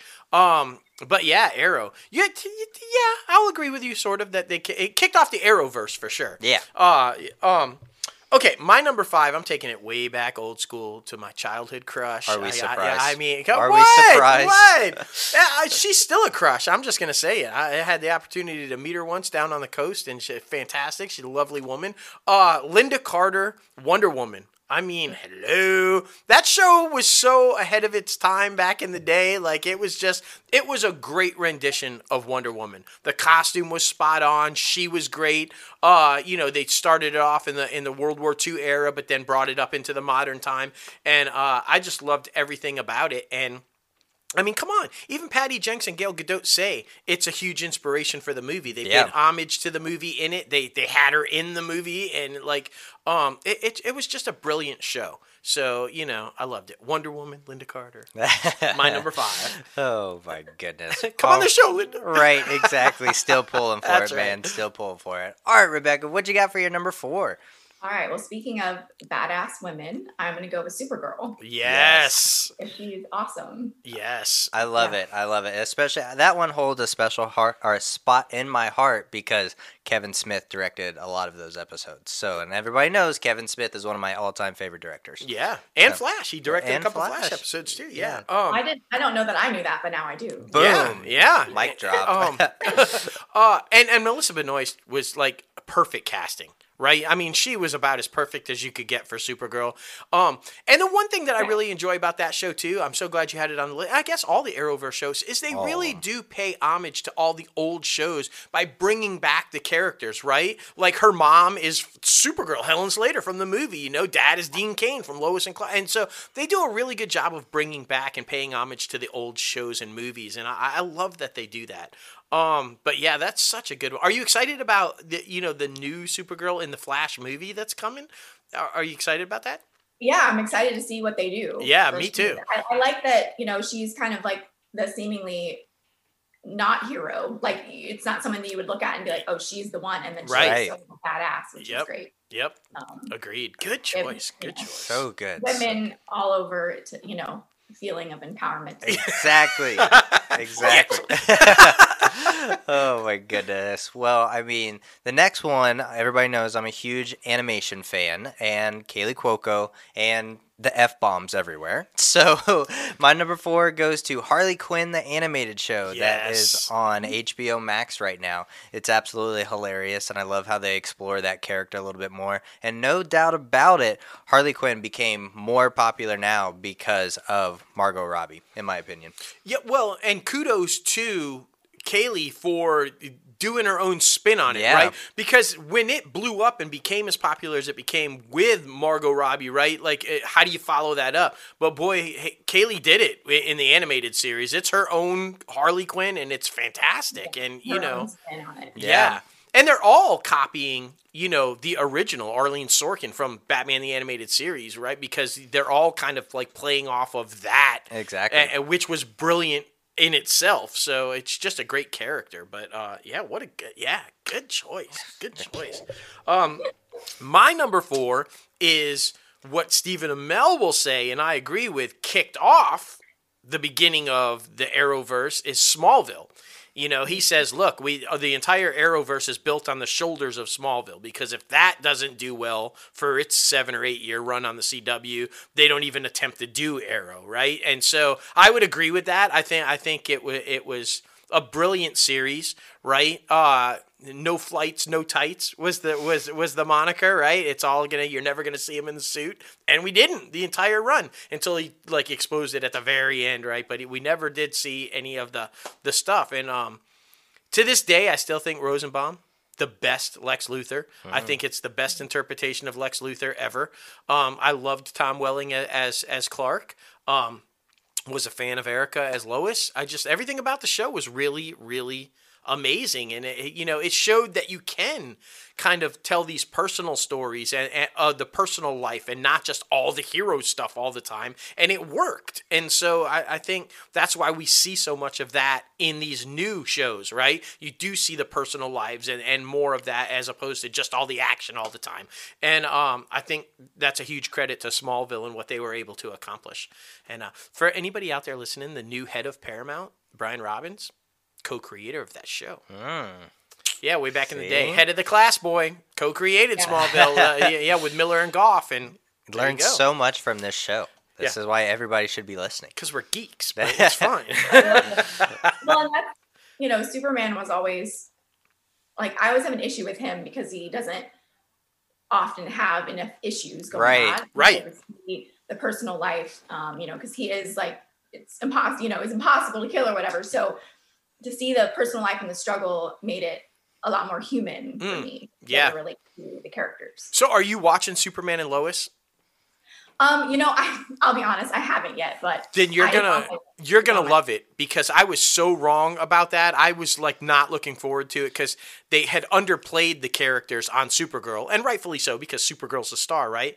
But this show is phenomenal, and it is all that. They go back to Smallville, and it deals heavily with them being parents and the pressures of having teenage sons and dealing with the personal stuff. And it's amazing. I think you're really going to like it. Yeah, I'll definitely check it out and let you know next time. Fantastic.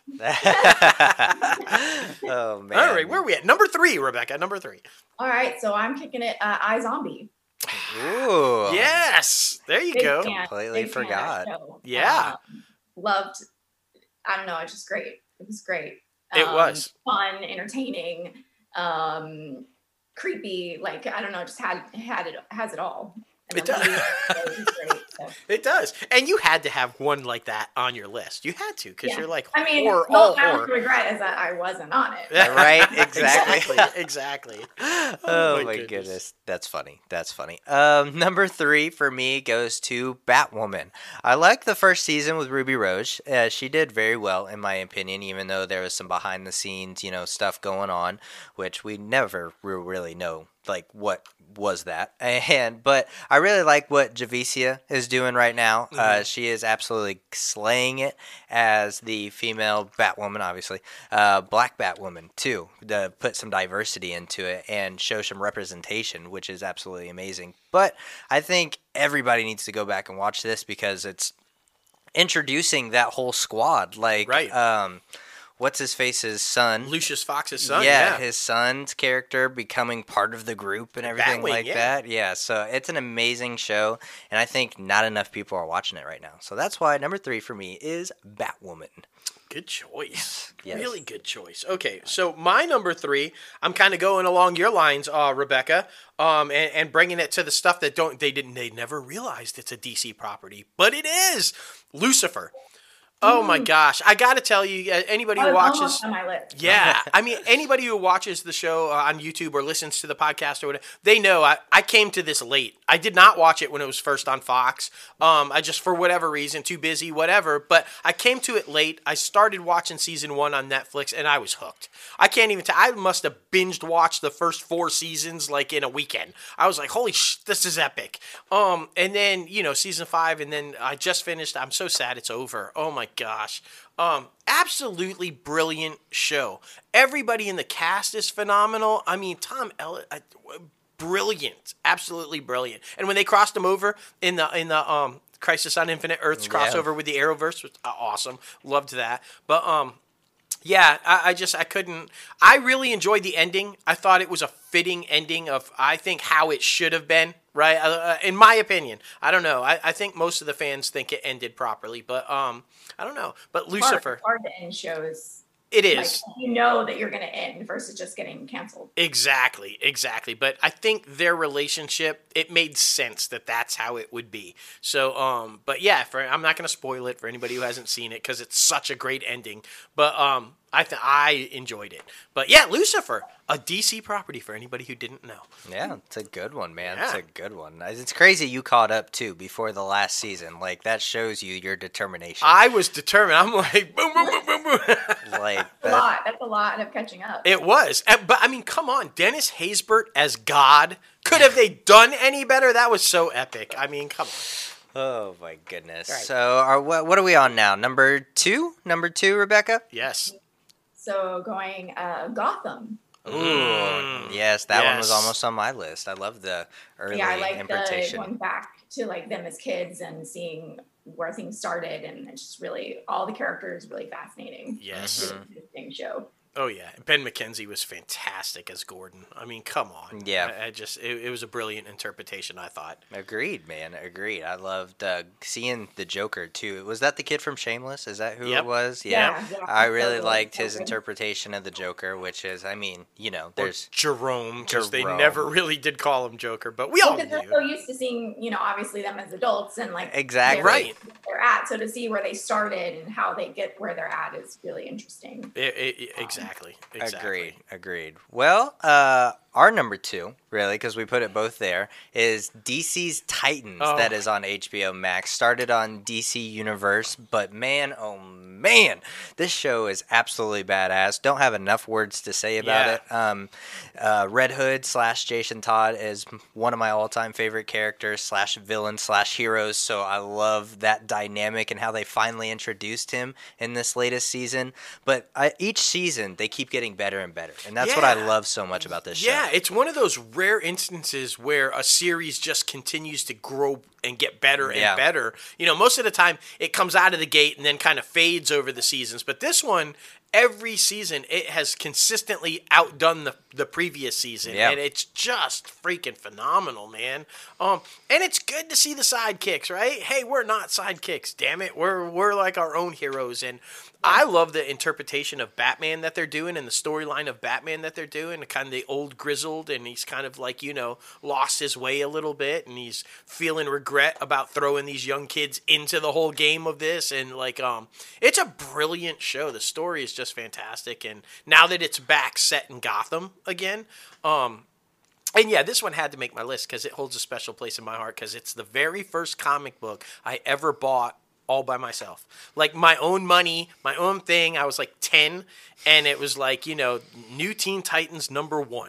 And I still to this day have every single issue of the New Teen Titans all the way up for like 30 years. So, you know, I stopped collecting when they ended. High expectations. Yeah. I mean, I did. And I've met Marv Wolfman. Emily was itty bitty, but I met Marv Wolfman and talked to him, and I've emailed back and forth. And so, yeah, I was really high expectations to see these characters, Nightwing and Starfire and Raven, who have never been done live action before, right? On the screen. And it did not let me down. It did not let me down. Yeah, trust me, every time there's a new episode out, because he holds it to such a high standard, I hear about it. I hear the critiques. So but they're doing really well, though. They really are. Yeah. I think they're doing a great balance of comic book storylines that I love because I read all of those, and then changing it up. Whoa, so I'm getting excited. So excited. Changing it up, and, you know, kind of manipulating the story. I think they're doing a really good balance of that, and I'm loving it. Yeah. Have you checked that one out yet? I'm not caught up. I have so many shows that I need to. Oh my gosh. It's all good. I literally, because I have a calendar for like, you know, day jobs, for like doctor's appointments, things like that. I've written in my shows now. Like literally. I finished a Squid Game because I was like, I feel like it's going to get spoiled. I heard that one's crazy. I heard it's crazy. It's crazy. Now, are you watching it in English or no? So I went back and forth. Sometimes I'm like tired and I don't. Sounds bad. Like don't want to read the screen. Right. No. Right. We understand. Like 5 books this year. And the English translation is not the best always. Yeah. Right. Korean, which is unfortunate. You know, obviously I don't speak the language, but just from hearing other people that do, saying that like it wasn't the best translated. Right. But you get it. Like you get what's going on. Right. Right. The performances are fantastic. You are like, I got to know what's gonna happen. I got to know what the next game is. Like it's intense.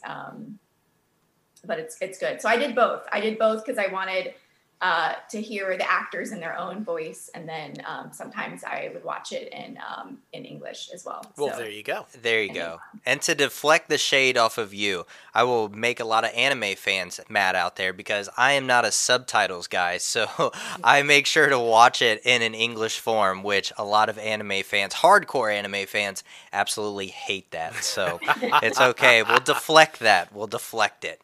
Oh my goodness. Well, where are we at? Number one? Number one, yeah. What you got? All right, so I got Doom Patrol. Oh, yeah. Yes. Yes. I love the characters. They're so crazy. I hope to be on it at some point because I just want to play some crazy. That'd be amazing. Oh yeah. All the characters are so fun and insane, and it's great. Oh, I mean, we love that show.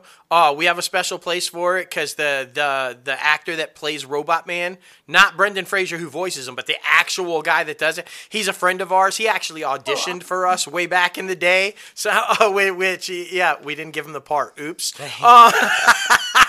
Oops. Where he is now. Oh, yeah, right? Like, and he's got a good singing voice for anybody who doesn't know. The part required him to sing, and he sang for us or whatever. But Riley Shannon, he's just a great guy. So, we were all in on that show from the get-go. And it is amazing, though, right?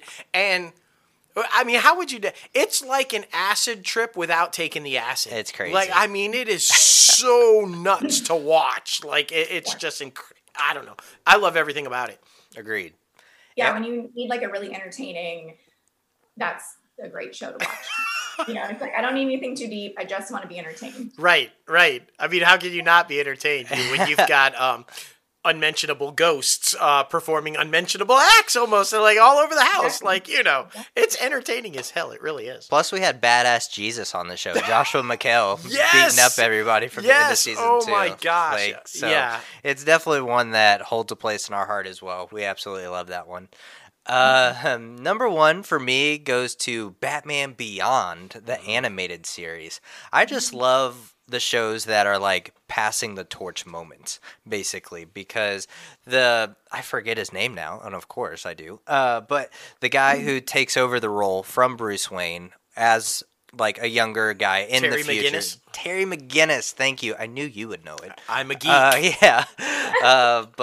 to have an old grizzled Bruce Wayne like teaching his way through all of these different situations, I think is absolutely amazing.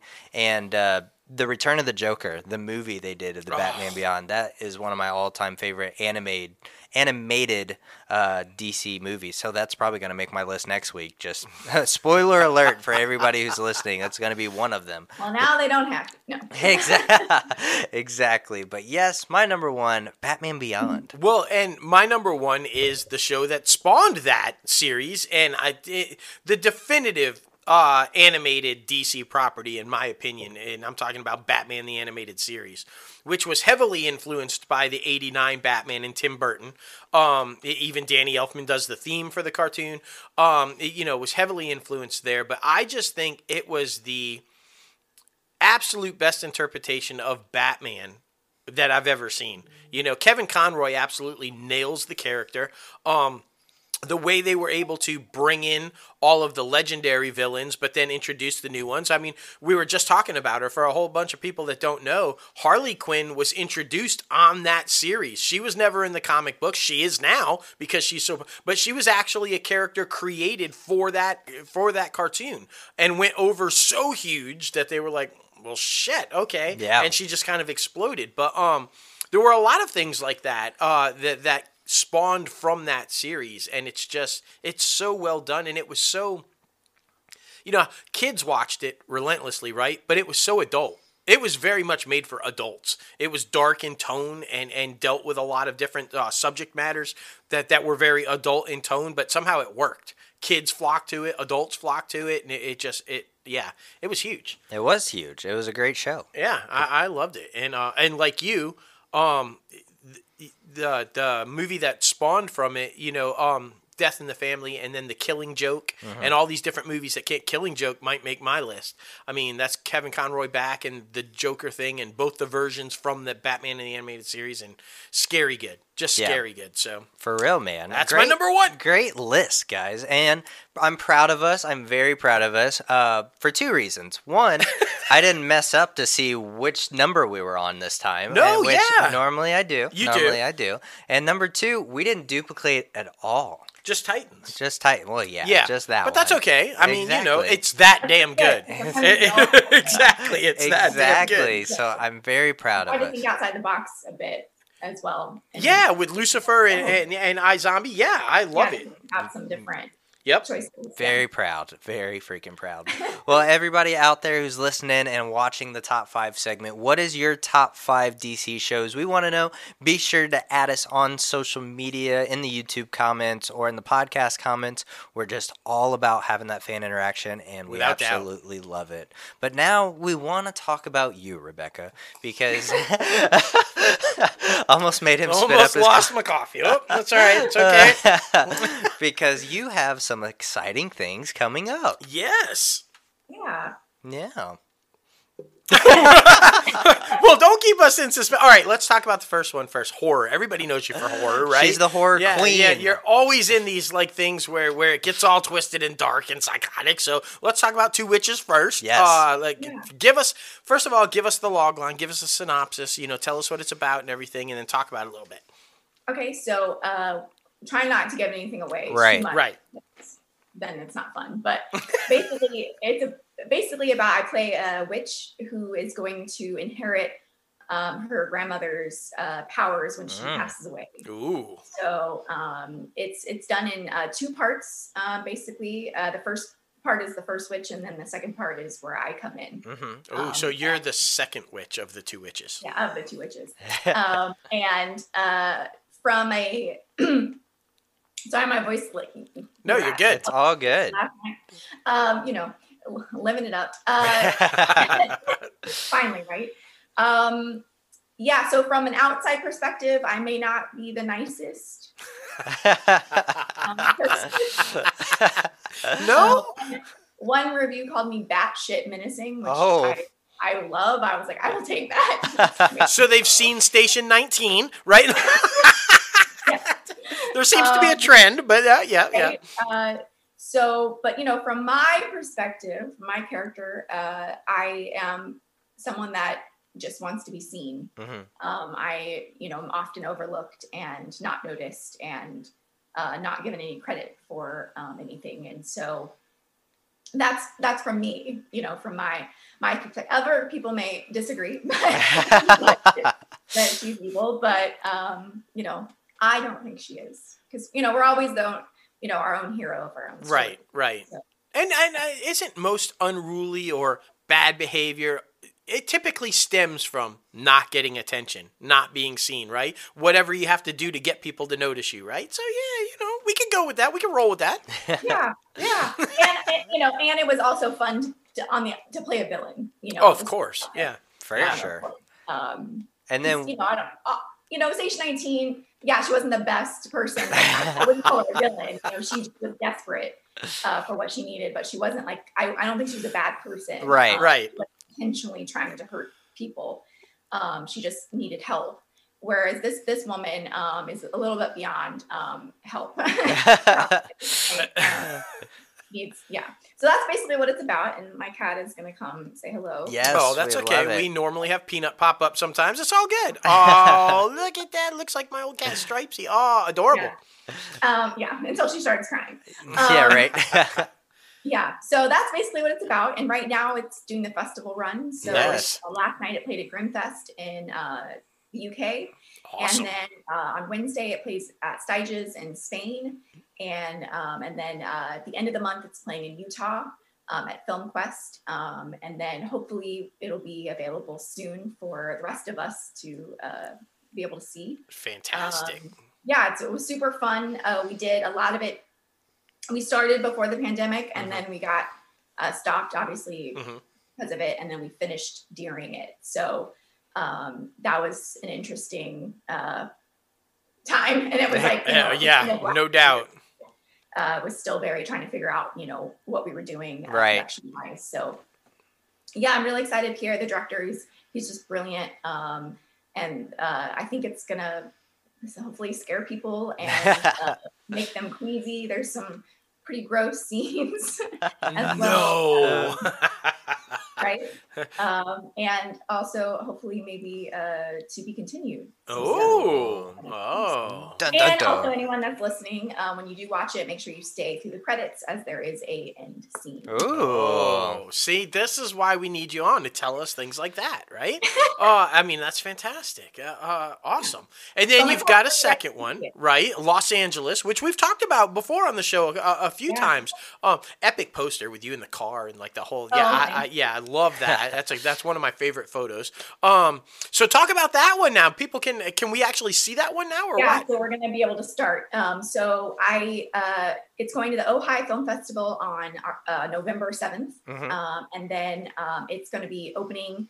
I can't say all the details yet of where. Right.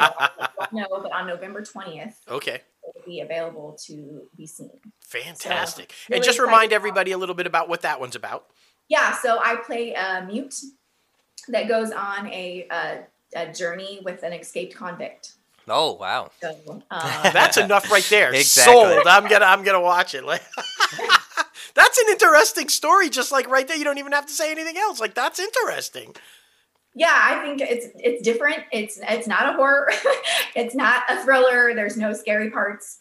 It's really an adventure story, and also a love story of sorts. Yeah, not your typical love story by any means, but of sorts of redemption and finding your way back, and lost people who are trying to be found, who maybe do find their way. Awesome. So I think it's a really beautiful film. Mitch Temple, the director, he did an amazing job. I'm really excited for people to see it because it's different. It's a different role for me as well. Right. So I'm really excited for you guys to see that one too. Fantastic. Thank you so much for coming on and doing this with us and everything and talking about the projects, because you have just like an unbelievably amazing fan base, and rightfully so, because you're unbelievably amazing and you're always so wonderful and always so great to come on and do these things with us. And I can't wait for everybody to see the movies. I know they're going to be huge, and everybody's going to love them. And as always, forever guest, open invite. Always. Whenever you want to come back, you just say, or we'll call you up when we want you to come back and say, hey, thank you for sporting the merch. Love that. Yes, You're so awesome. Yes. I was like, I have the perfect shirt today. Yes. Oh my goodness. You're just phenomenal. Thank you so much. And congrats on the house. That's amazing, right? Thank you so like much. totally adulting. Do you have your Halloween costume picked out yet? No? Oh my goodness. No, not yet.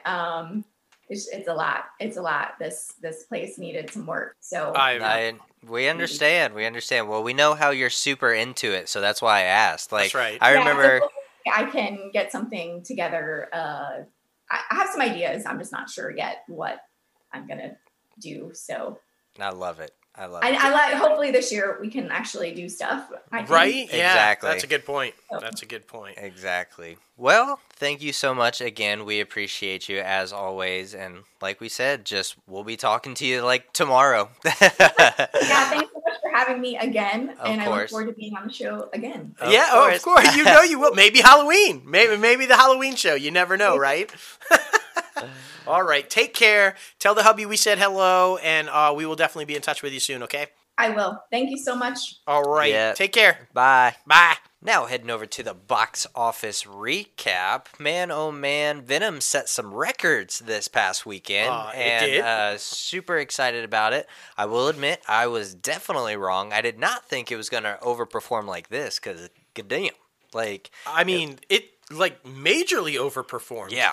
I mean, by almost $30 million. Yeah, I'm not sure anyone was really expecting this. But of course, it came in at number one with $90 million, which is insane. The top of the box office since the pandemic. So kudos to Venom and kudos to Sony, but really, it's kudos to Marvel. Right. Because that's really what it is. And just to show you how powerful Marvel actually is, Venom, as awesome and epic as that was, is on pace to drop more than 60% this weekend. So see, Sony did not have that full Marvel magic to where it can maintain small drops. But, I mean, that happens when you overdo, in the first week, right? So Exactly. And in my opinion, there's no rewatch value in this one either. So, No. I mean, like I said, in my opinion, I think it lived up to the first one because I thought they were both just okay. They really didn't go above and beyond like normal Marvel movies do. Yeah, no, I would totally agree with that, but the next one will. Oh, yeah. And because I'm sure. pretty sure we can throw this out there because at this point everybody's seen it. Yeah. It finally does what everybody expected it to do. It connects the MCU and the Sony Spider-Man universes together. We will finally see Tom versus Tom, Holland versus Hardy, Spidey versus Venom. It's going to happen. And if I just did spoil it for you, too fucking bad. Oopsies. Whoopsies. Yeah. I mean, overall, it was worth it just to get to that spot. Like, seriously. Yeah. Number 2 was The Addams Family, the sequel. I was honestly surprised because I absolutely forgot this one was coming out. Right. But, I mean, it has an A-list cast attached to it. So it came in at number 2 with $17.3 million. Number 3 was Shang-Chi and the Legend of the Ten Rings with $6.1 million.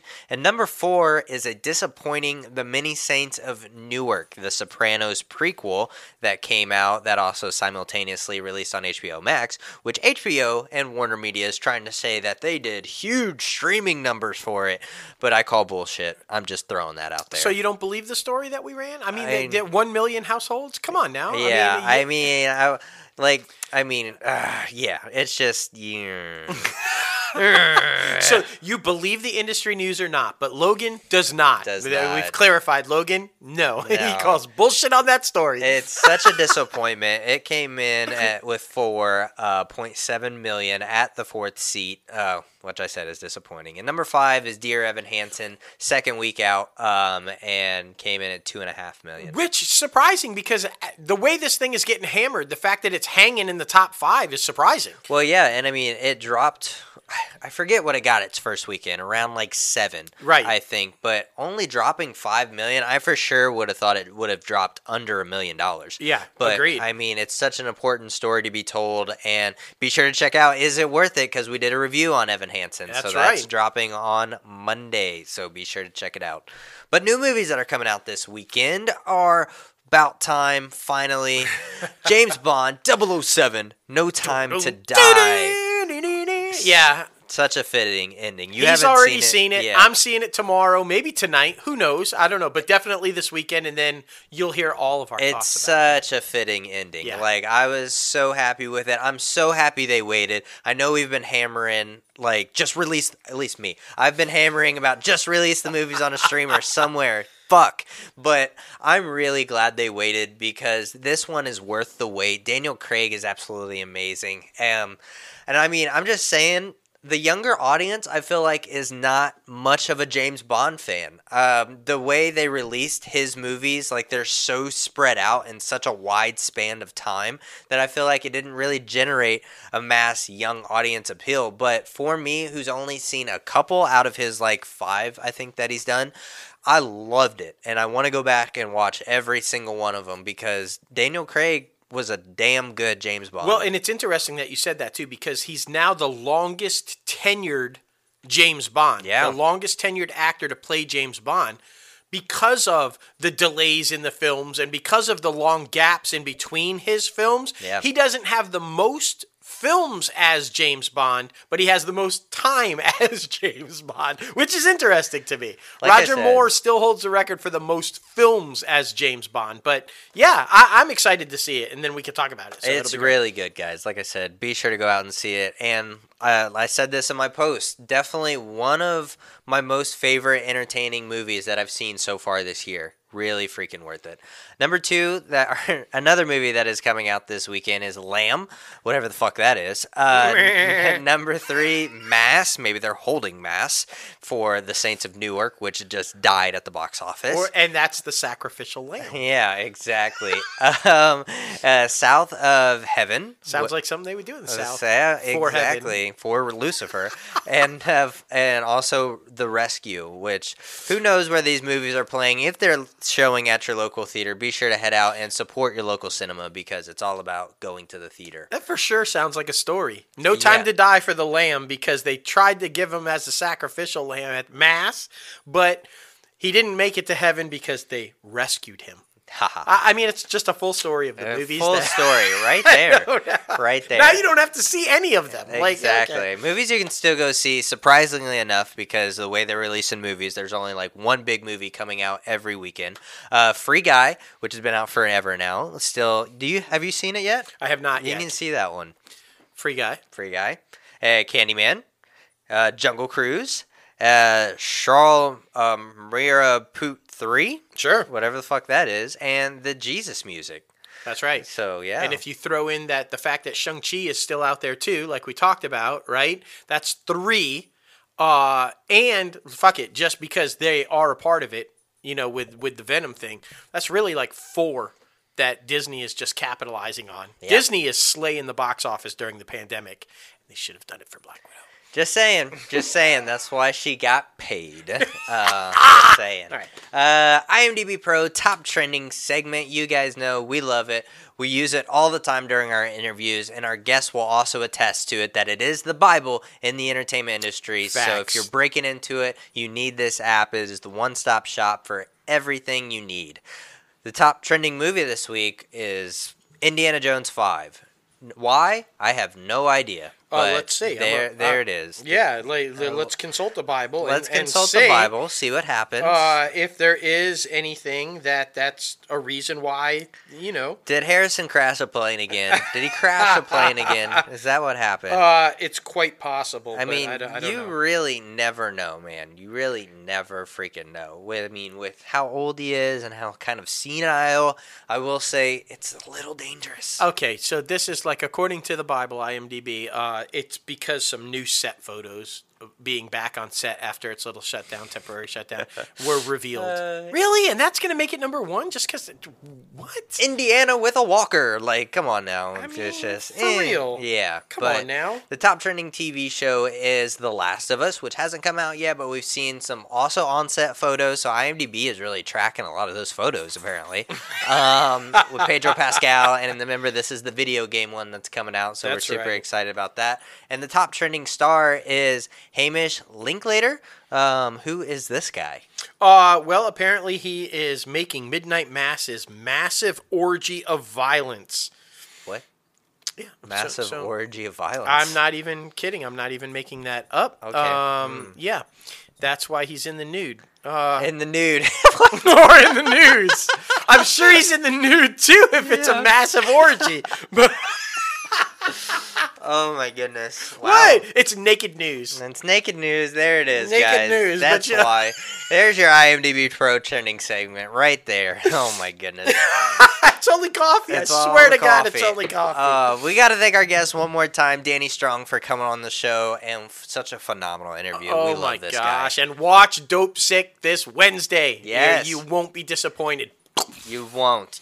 And if you're not already, which most of you are, be sure to follow him on social media. Strong Danny on Instagram and Danny Strong on Twitter. Yes. You guys know you can follow the company and the podcast on all social media platforms. The podcast is at ItCaf Podcast, and the company is at Crazy Ant Media. And our interns are just killing it right now, guys. Yes, they are. I mean, you get to interact with them. They're making videos about their own opinions about stuff we haven't even seen yet. So we appreciate them. They're rocking and rolling with everything they do. Seriously, there's a reason Danny gave him a shout out. Exactly. And not just because we told him. No. No. All kidding aside. And of course, huge thanks again to forever guest Rebecca Kennedy, and you can follow her on social media everywhere. It's at Rebecca Kennedy on Twitter and at Becca on Instagram. Yes. So much. So much. It was a huge show, guys. It was a huge show. You guys know you can follow us both personally on social media. Myself at JLoFantastic and at Crazy Ant Guy 1970. That's great. That's right. And you guys know you can subscribe to the podcast anywhere you listen to your podcast. Anchor, Apple Podcasts, Spotify, Google Play Music, iHeartRadio, Podbean, Stitcher, so much more. Oh my gosh, guys. If you're listening to a podcast on a podcast platform, chances are we're on there as well.